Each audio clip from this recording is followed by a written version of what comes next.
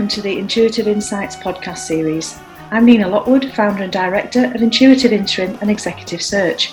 Throughout this series, I will be sharing engaging conversations with talented leaders from across the UK transport sector. I am delighted to welcome Mike Gray to this week's episode of the Intuitive Insights podcast. Mike Gray is a railway industry consultant specialising in IT and mobile communications. It's fair to say that Mike's brain works very differently to mine, and I'm delighted to say that I understood it all. I thoroughly enjoyed the conversation. I hope you learn as much as I did and that you enjoy it too. Thanks for joining us. Mike Gray, a very, very warm welcome to the Intuitive Insights podcast. I am delighted that you've been able to join me. I've been looking forward to this for ages. It feels like so long since we booked it in, and now we're finally here. For those people who don't know who you are and what you do, then we're going to find out much more about that. But I'll introduce you as a rail industry consultant who specialises in technology, innovation, and mobile communications, which we might get a little bit provocative about later on in the conversation. In time-honoured fashion, I'm going to hand over to you and really love to hear your career story. What brought you into this industry? Where did you start and where are you today? What are you up to? Wow. Okay. Where do we begin? I think my story begins on a platform in the northeast of England at the age of about 3 or 4 years old, watching an old BR Class 100 DMU roll into our single platform regional station with my dad, waiting for my mum, who was working at the time, to come out of work. And I think the very first time I saw that train, that was it for me. And from that point onwards, I've loved the rail industry and always wanted to be part of it. My father, on the other hand, wasn't a fan of the rail industry at the time. This is going back quite a lot of years now. I'm nearly 50 now, so this is proper blue and grey BR. He didn't think that was the right place for me to be as I grew up, and he pushed me very hard into the world of computers from a very, very young age. And about the age 6, I was starting to program computers. My dad actually bought me a computer, a little Sinclair Spectrum thing, and at that time you could buy a magazine, and then you had to literally spend hours and hours inputting the code letter by letter to play a game. So if you wanted to do anything fun, you had to learn how to code. So we spent most of my very young years actually doing that, which is relatively unusual, I'm told, for people that young to be doing it. But that's how I grew up. Very heavily driven by my father, who actually worked for GEC. He was one of the directors of one of the GEC companies. So he was very into where technology was going kind of thing. His job was very technological. You could see the trends. You could see computers going to be huge. So it's very much, Mike, you've got to be in computers. I wasn't that bothered about computers, but I was actually quite good at them. So it wasn't my interest. I still love trains. So I still spent most of my time trying to show my dad that I could work in the railway world. I was constantly being pushed away from it. So eventually I went to university, and I didn't go to university to do a computing degree, much to my dad's disappointment. I went to university to do a business degree because my reasoning was I could do the computer bit. The bit that I couldn't do was the business bit. I didn't understand how business worked. So I went and did a university degree on business. The aim at that time was actually to start my own company. I wanted to go off and build my own business in the technology sector. That didn't happen. I got recruited by a company which eventually became Hewlett Packard, but it was Digital Equipment Corp when I got recruited. Then it became Compaq Computer, then it became HP. I got recruited by them, and they got me basically in the world of very large industrial IT and technology, and building the computers that drove nuclear power stations and very large pieces of infrastructure. So I spent quite a good chunk of my career, nearly 15 years in total, in that sector doing that kind of work. So managing, strategically planning big technology transformation projects for big companies. And I got to work with some incredible people, got to go to some unbelievable places. I remember looking after Jaguar, Land Rover and Ford and going around all the big manufacturing plants. And to be able to go into those environments is just an incredible place to see how things are made and put together and how things work. But I still hankered after rail. So I created this situation in my career where I started to look after more and more of the train companies. And I guess this is where privatization and the franchise will help me, because privatization created an opportunity for me to start talking to the railway operating businesses and Network Rail as it became. So that allowed me to start moving my career towards the transport and particularly the rail sector by, in my current career, specializing in that area. And it got to a point where I was really getting quite bored of being in a big corporate company. And I was hankering after running my own business again. And working for one of my sort of clients, as it were, at the time, which were on the rail operating businesses, they had an opportunity in their franchise bidding team. So I basically quit my big corporate career and decided to go and be a freelance contractor in rail franchise bidding, which was quite a number of years ago now. And to be honest, best decision I ever made. Right. It has been the most fun part of my career, working in the rail industry from that perspective. And I think a lot of people think they can't work in rail because they're not engineers, or they don't drive a train, or they're not selling tickets. So they think, well, I can't do that job. Actually, I do none of those things. I'm an IT guy. I'm a technologist. I'm a strategist, and I work in innovation. I work on long-term, very large-scale long-term projects. And I don't drive a train, as much as I quite like to, but I don't. So there's lots of career opportunity, and there's lots of ways to get into rail. And I got into rail through the route of rail franchise bidding, which maybe we'll see come back again at some point in the future. But there are lots of ways to work for railways that don't actually involve the more general kind of job role routes that you normally associate with industry, and allow you to be the person who is looking at it from a very different perspective, not the day-to-day operations, but where do we take the railways in the future, and be part of that future vision. It's where I spend most of my time. I mean, that as a potted career history basically took me through many franchise bids, most of the franchises in the UK and actually abroad. So I've been to Sweden and the Netherlands and to Israel doing what's termed competitive benchmarking of those railways for their technology.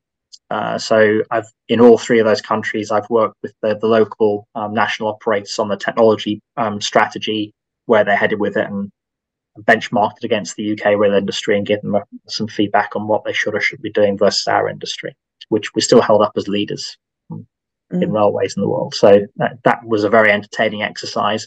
And I do every now and again get to talk to my French colleagues, my German colleagues, and my American colleagues in the railway technology world, because we're all trying to run railways. Yes. And railway technology is relatively globally common.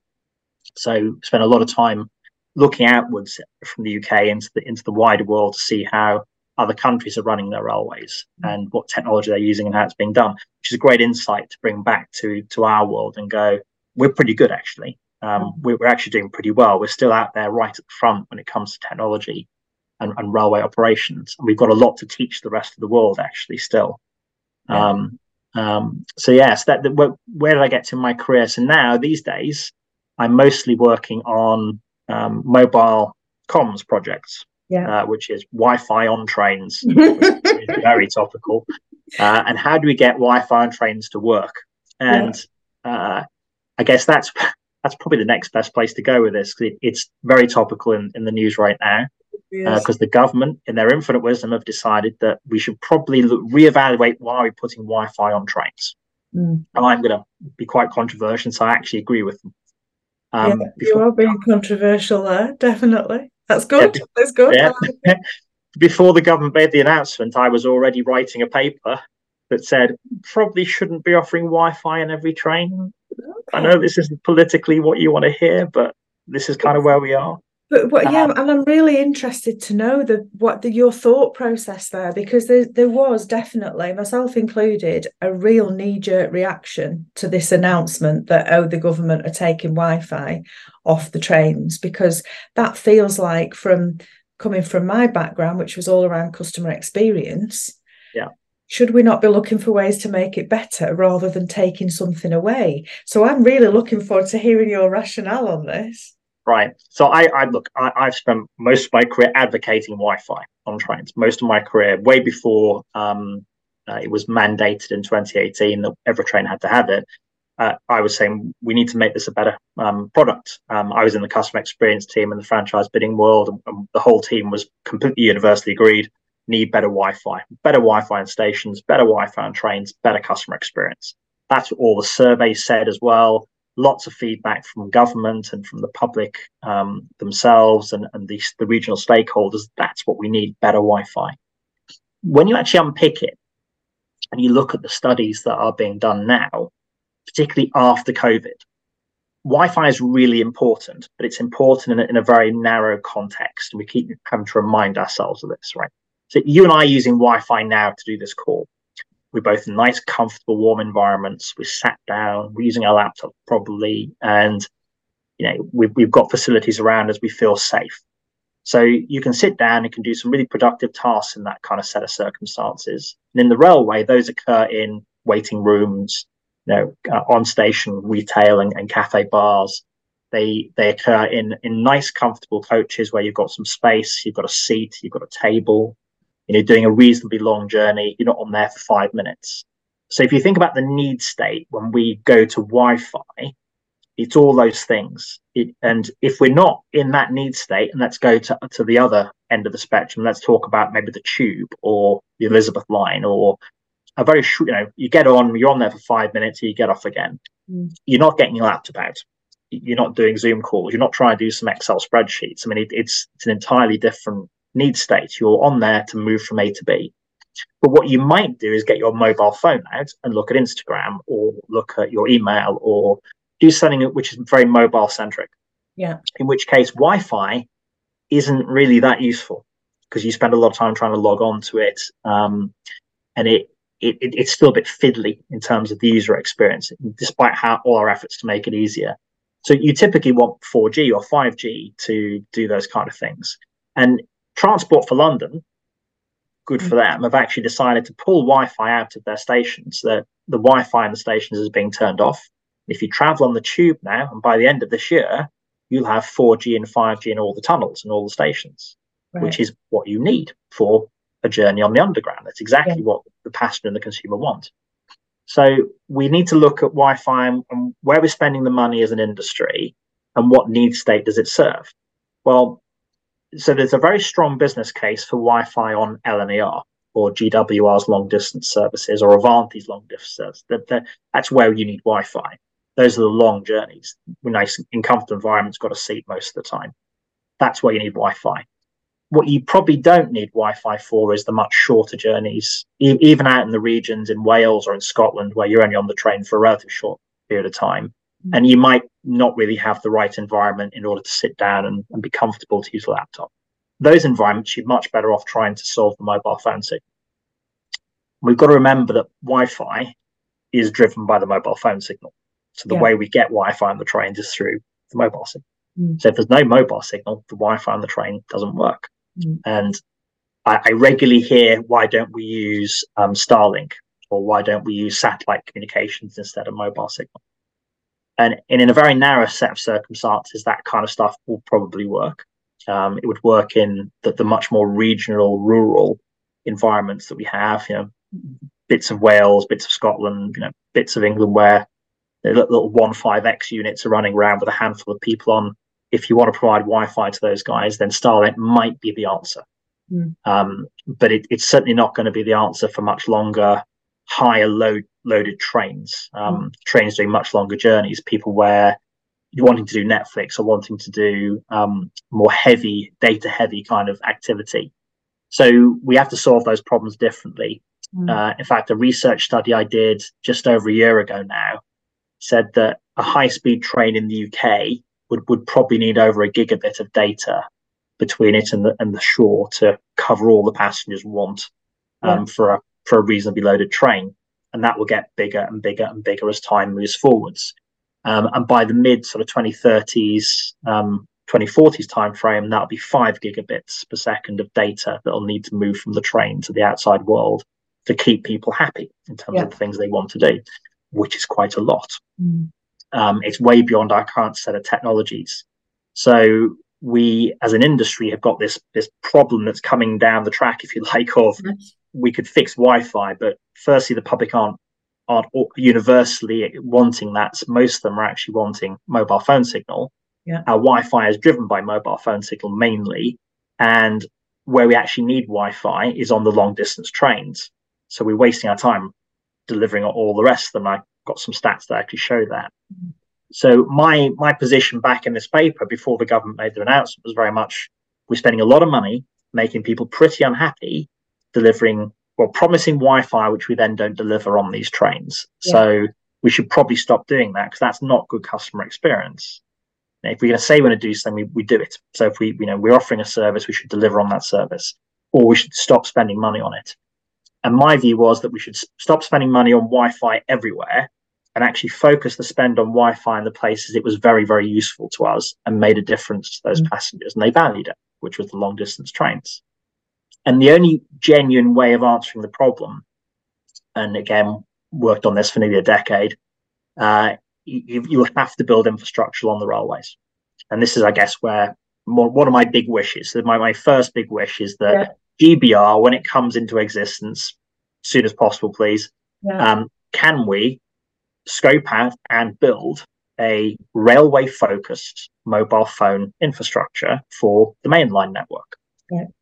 And I've said this a number of times to people in the industry. We've got FRMCS coming down the track, so the replacement to GSMR, because GSMR's life is up around 2035, which I know is a long way off, but it's in the railway terms. You can start thinking about it. Yes, absolutely. So with GSMR coming to an end, and over in Europe, they're starting to deploy FRMCS, or what we'll do next year. We should start thinking about, if we're going to have to spend all this money replacing GSMR, which is a 2G mobile phone system, and FRMCS is based on 4G and 5G technology, and let's just say that figure's about £3 billion. Let's replace all of it in the UK. Well, if I want to spend £3 billion, I'd quite like to get a bit more return on my investment. So if I'm going to do that, why don't I build a public mobile phone system for the railway that is also capable of delivering the FRMCS signal? Now, there's a business case in that. There's a commercial wrap in terms that you could construct that says, rather than the UK government spending £3 billion on it, we could actually give it to a third party to deliver as a service, delivering both FRMCS and mobile coverage, so we get lots more return on our investment. And if we're to believe PDFH, which is the Passenger Demand Forecasting Handbook, which tells all the railway what they can charge for their fares based on what they offer as a service, if we believe that, then there's value in delivering Wi-Fi, and there's value in delivering mobile phone signal, which you can reflect in your fares. And if you take that logical train of thought through, my wish would be, all that money that we can generate by doing a better job of mobile phone signal and Wi-Fi can be reflected in better fares revenue. Well, that should be invested back into infrastructure, which is long-term infrastructure. It's 10, 15, 20-year investment. There's a good business case for us to take that approach, which would then fundamentally solve the public want for mobile phone signal and the railway's need for operational telecoms. The railway needs radio connectivity, train to shore as well. So that would be one of my big wishes, is that an organisation like GBR could take that and grasp that particularly large and difficult commercial project and go, we as an entity are big enough now and have a national scale focus and can see the big strategic plan to start making those investments. And if I'm being honest, the place you start with this is the West Coast Main Line, because at some point HS2 arrives.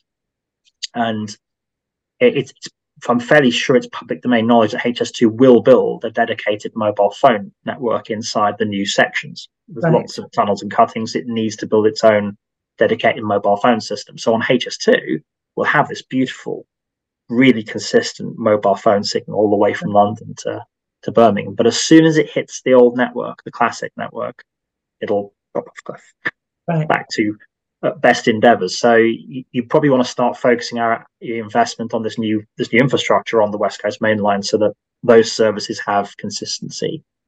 Plus, West Coast Main Line North is also coming around for some major refurbishment work around signalling and telecom. So again, logical that you move that to this new base of technology, and you go help Dave Horn's organisation out in LNER and Mark's GWR operation by building out on those networks too, which would give those businesses much better customer experience.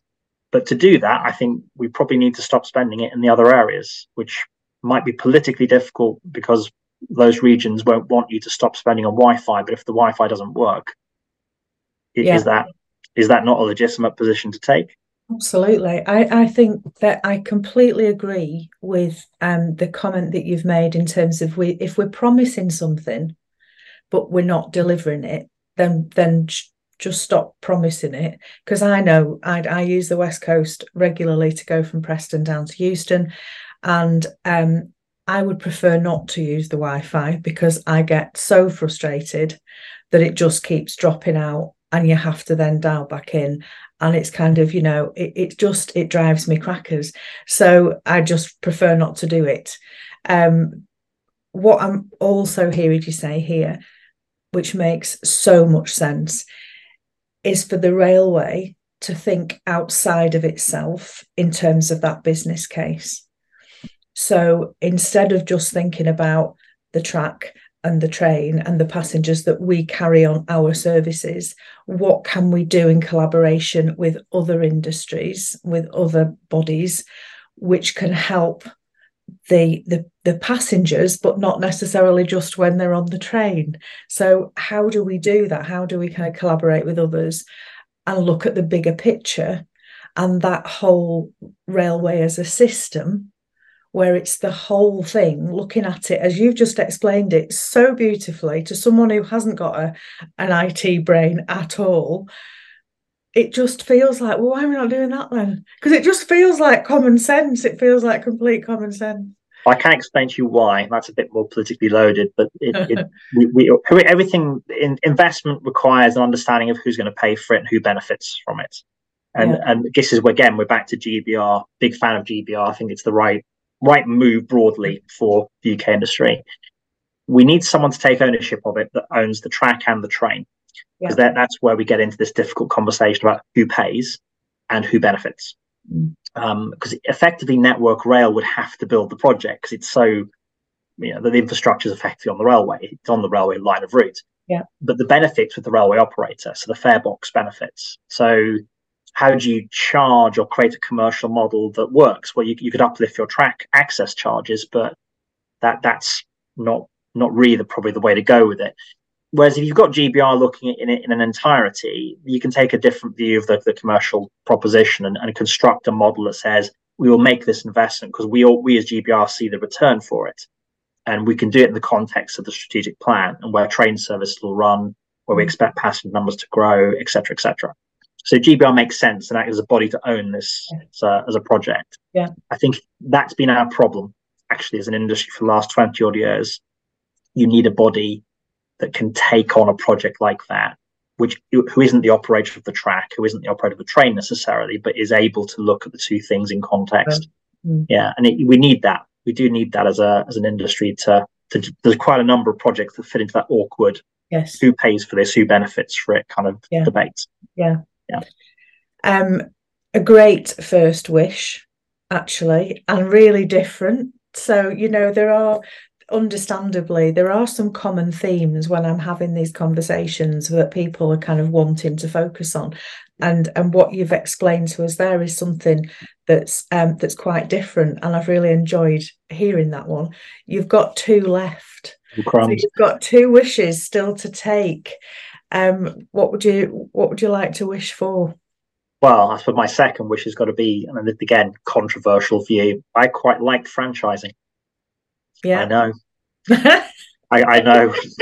I worked in the teams, so I saw the good that the teams are trying to do, and I saw the positives that the process created. It did get broken. I'm going to agree with the decision to stop it and move away from it was the right one. But franchising delivered a lot of good things, and a lot of those things took a while to filter through. We are now starting to see quite a lot of very positive things from the franchising process coming through. Yes, it had its problems. Let's not ignore that fact. It had its problems. But the thought process of sitting down, looking at the genuine needs of the passengers in an area, defining what the real requirements were of that local group, talking to the stakeholders, the really detailed engagement, and the replanning of that service very much around those people and what they wanted, and then delivering that as a product which was packaged and branded so people knew what they were buying. Actually, all those things aren't bad things. I mean, Merseyrail, as an example, incredible operation, nice branding, really focused on its regional stakeholders. A real example of a really well-run operation. It's a franchise. It is working. It was a well-designed franchise. It's a very effective franchise model. And Transport for London, they've obviously got a franchise model with Arriva over Overground. Again, intensely successful model. Yeah. So if we can actually point to franchises that work, I do think I actually think we've got 3 railways in the UK. Right, bear with me. Yeah, there's 3 distinct railways at least. Let's start with freight. So national network delivering freight is in itself really a system of its own creation. It's a commercial system. It's very competitive. It's working really well. And I feel for the freight operators, because what they really should be able to do is go, I need to go from A to B. Give me a route. Yeah. We almost need to get to a world where any freight operator can pretty much dial in and go, is there a route free? And just be able to get routes between A and B to serve their customers, like the national freight hauliers do with the road network. It should be that easy for them. And that's, I know it's easy to say, it's incredibly hard to do. The route clearances and the driver route knowledge is difficult to crack, but there's a vision there. Right. And I think as a country, for net zero, we need to be pushing freight on the rail much harder than we are, which does mean, well, we'll come on to my third wish that's related to this in a minute, but freight is a railway of itself. Then you've got the regions, so the passenger operations that serve the economies, that take people to work, that take kids to school, that take people on their evenings out or their day trips. Those networks are largely public good, and they serve GDP growth. They probably won't make you any money, they might even lose money, but you do them because the infrastructure and our society needs them. Yeah. And you'd run those in a very distinct way. And then the final railway we have, which I'm quite passionate about these days, is the long distance world, which should be competitive. We've got some East Coast Main Line, what's happening with Lumo and Grand Central trains, etc. There's obviously a benefit to competition, which is taking market share from the airlines. And finally, we're actually seeing it come together on that route to say, we're actually hurting the airlines now. We're taking away market share from them. We're not doing that because we're terrible. We're doing that because we've got a much better product. And that's the way we need to be looking at how do I get the long distance operations to have some genuine competition? Because it's good for passenger, it's good for us as an economy, and actually those guys make money. Yeah, it's a railway that supports itself. Yeah, I think the open access. I literally. Over the last, if I just think about the last month, the industry meetings that I've been in, kind of general discussions from, kind of 15 people around the table with Hugh Merriman, that I was privileged to go and kind of take part in this in the Walmart Transport Lunch, to then being part of the National Rail Award judging committee. And over again, people are noticing what's different on the East Coast. And it's really, really fascinating for me, having been in the industry just over 10 years, to not hearing about open access at all. And then literally in the last year, probably, the momentum starting to build to the point now where literally, I don't know, I would say the majority of conversations that I'm privy to are mentioning open access. It's really interesting, that competition space. So much opportunity there. And like you say, around, obviously you mentioned net zero in connection with the freight piece, But in that whole kind of modal shift piece, yeah, we're so taking people off the airlines, but then also becoming more attractive to people leaving the car at home, come and get on the train and do it that way. So it's so important that we get better at this, isn't it? Gosh, yeah, so much to talk about there. Third wish. What right. for your last one? Electrification. Yeah. I'm quite big on decarbonisation and the environment. To be honest, this summer, particularly what's happening with sea temperatures, should terrify you. Yeah, we need to be doing something now about that. Electrification and the work done on the decarbonisation strategy and the electrification strategy already completely points the way to what we need to be doing. It's quite frustrating actually to realise that we're just not getting on with it. It's pretty clear what we need to do. So I'm almost begging for them to relook at that. You need to move very quickly on electrification now. And we could have 90+% of freight being moved under the wires just from a few relatively modest projects. If we just cracked on with them. I mean, I'm struggling with it. We've got all the reports. Yeah. We know what we have to do. Yeah. You need to do it now. You need to start committing it. Mike? Where do you think the blocker is? Yeah, I'm struggling with it because I don't know why we wouldn't want to do it. It makes as someone who does strategy and looks at business cases all the time. Don't that perplexes me entirely. It's a no-brainer in my head. I'm sure everyone. I think the industry is in total agreement that this is the way that we should be going. But for some reason it doesn't. We don't seem to. And is it funding? Are we coming back to the same issue in terms of we can't afford to do that, or it's not? Maybe it's just not a priority then. I don't know. I don't know the answer to that one, and we're definitely not going to get to the bottom of it in this conversation. But I'm fascinated because everybody thinks it's the right idea. Everybody I speak to says it's the right thing to do, but it doesn't seem to be happening. I'm going to bring us on to our kind of third and final part of our podcast conversation. Before I do that, you took me through your career story, and I loved listening to that. I'm always fascinated when somebody says to me, stood on a platform, aged 3 or 4 years old, saw a train, and kind of, I know these were not your words, but my words, I fell in love with the railway. Mark Hopwood said exactly the same to me when he came on the podcast. It was kind of at that age, it was kind of knowing that I want to be involved in this. But as you've said, you were, influenced by your dad's aspirations for your career. Was he happy with the route that you took? Was he pleased in terms of kind of ticking that technology box? Because you've absolutely done that, but you've clearly combined it with the passion that you had for the railway. Yeah, I think he is. It's I think he's surprised actually, and he's surprised that I can do this job in the railways, and that's probably one of the biggest things that I'd like. Yeah, I mean, the intellectual challenge of this job is incredible. Yeah, you can't get it anywhere else, and I've worked in lots of different kind of areas. The railways give you really, in terms of intelligence, kind of puzzle to solve. That they throw you the best problems.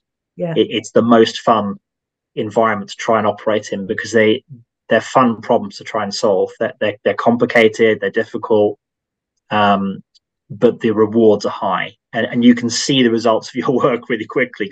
You can get on a train and go see. Yes. So I'd highly recommend it as an industry to work in, and I think hopefully my dad sees I'm far happier doing this than I was doing some of the other stuff I used to do. Yeah. Along my hopefully stay in this industry and try and work within it because I do love it. You've clearly got a passion for it. I think so. The third and final part of the conversation is where I ask you what inspires you. And this might be because what I don't want to do is miss the opportunity to talk to you about the Brio project that you're doing. This might be it might be one and the same answer. I don't know, so I don't want to put words in your mouth. But tell me. I'd like to know where you get your inspiration from. I'd also really like to know about the Brio project that you've done. Right. Where do I get my inspiration? Well, these days, my little boy gives my inspiration. He's just about to turn 6. So to be honest, he's he gives me a lot of inspiration, and he drives me actually in a lot of ways in terms of not it's thinking about his future, thinking about the world he's going to grow up in, and the responsibility we have to make sure that that world is not a big problem for them and his generation. But yeah, he's my inspiration at the moment. I mean, in my past though, passion for the industry inspires me. I like seeing the outcomes. I think I'm a little bit autistic myself. In fact, I'm being assessed right now for whether I'm autistic or not, because obviously when I was a kid, it wasn't a thing. No one really knew what it was. So watching my little boy and him grow up and going, yeah, I did that as a kid. So I'm probably autistic too. I think the fascination with railways and the systems is inspirational. It's actually watching things work, seeing how things operate, getting behind those things. It is quite it drives you, because you can see the effects of what you're doing, and that motivates me. That makes sense as an answer. Yes, it does. Yeah, it does. So it's not from books. It's not from like that, but it's very much seeing the system work and understanding, trying to get behind why it's not working the way you expected it to. The problems motivate you. Yeah. So that's definitely how your brain is wired, isn't it? And that's not how my brain is wired. And I'm so fascinated by people who and all of us, obviously our brains are wired differently. And that beautiful video animation that you shared on LinkedIn yesterday was just the perfect kind of like explanation of from an autistic person's perspective and they literally had an image, didn't they, with the wires going in. It just worked perfectly in terms of a really simple explanation of how that is.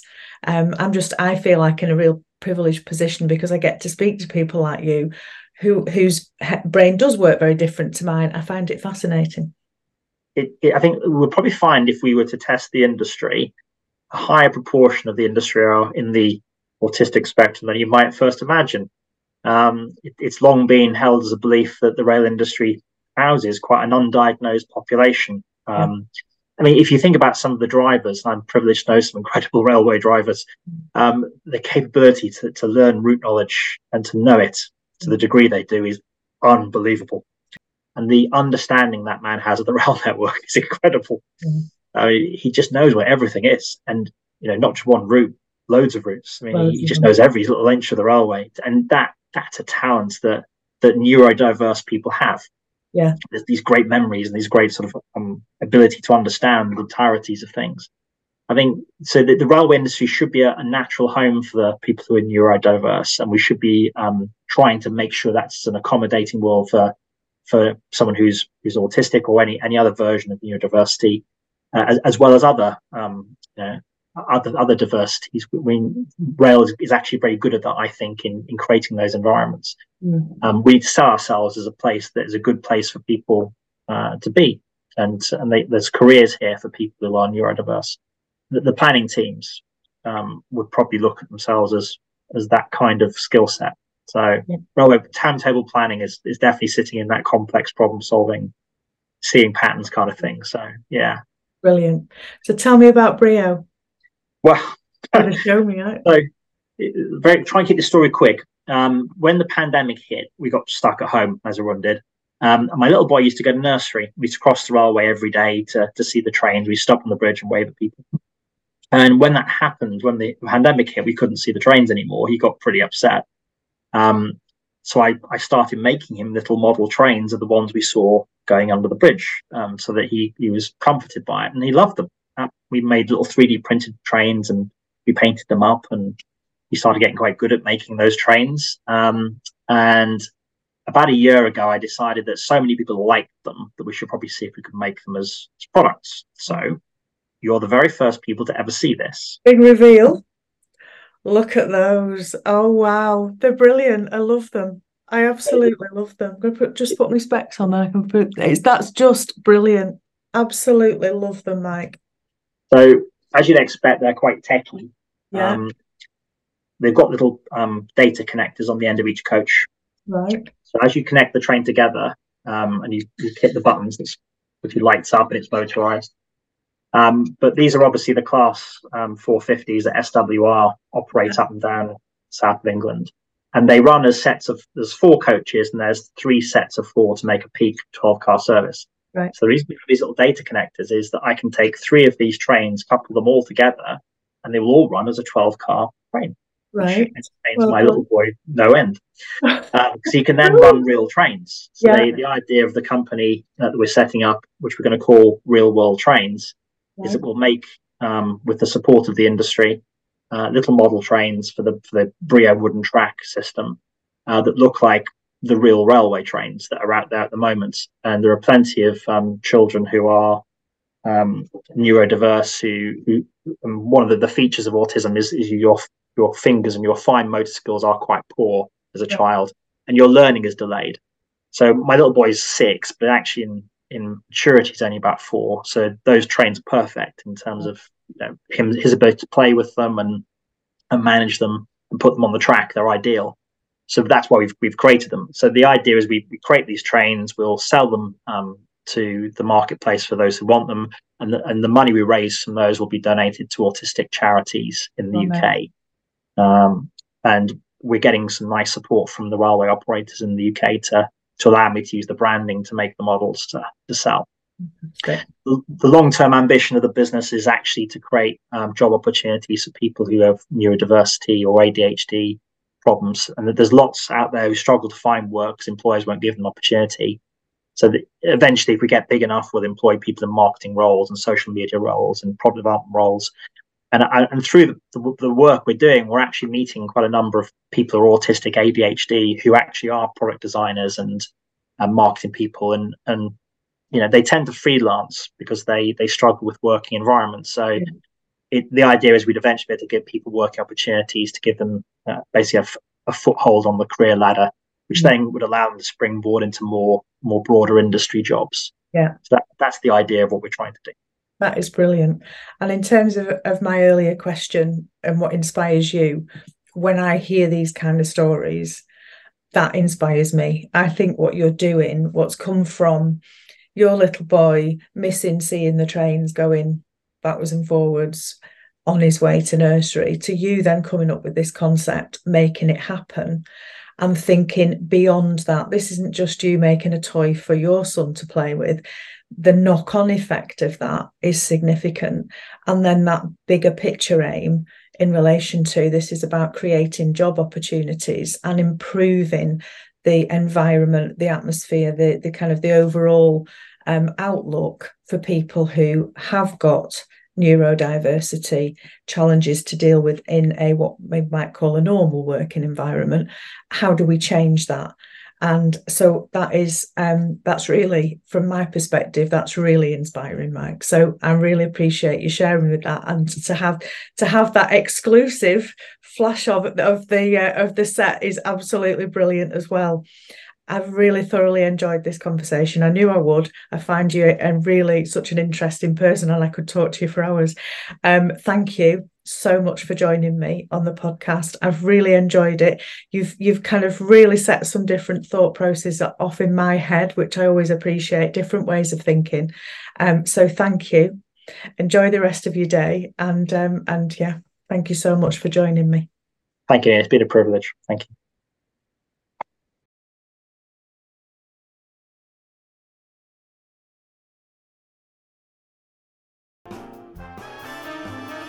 My huge thanks to Mike for sharing his career story with us on this episode of the Intuitive Insights podcast. Please do join us again for the next conversation.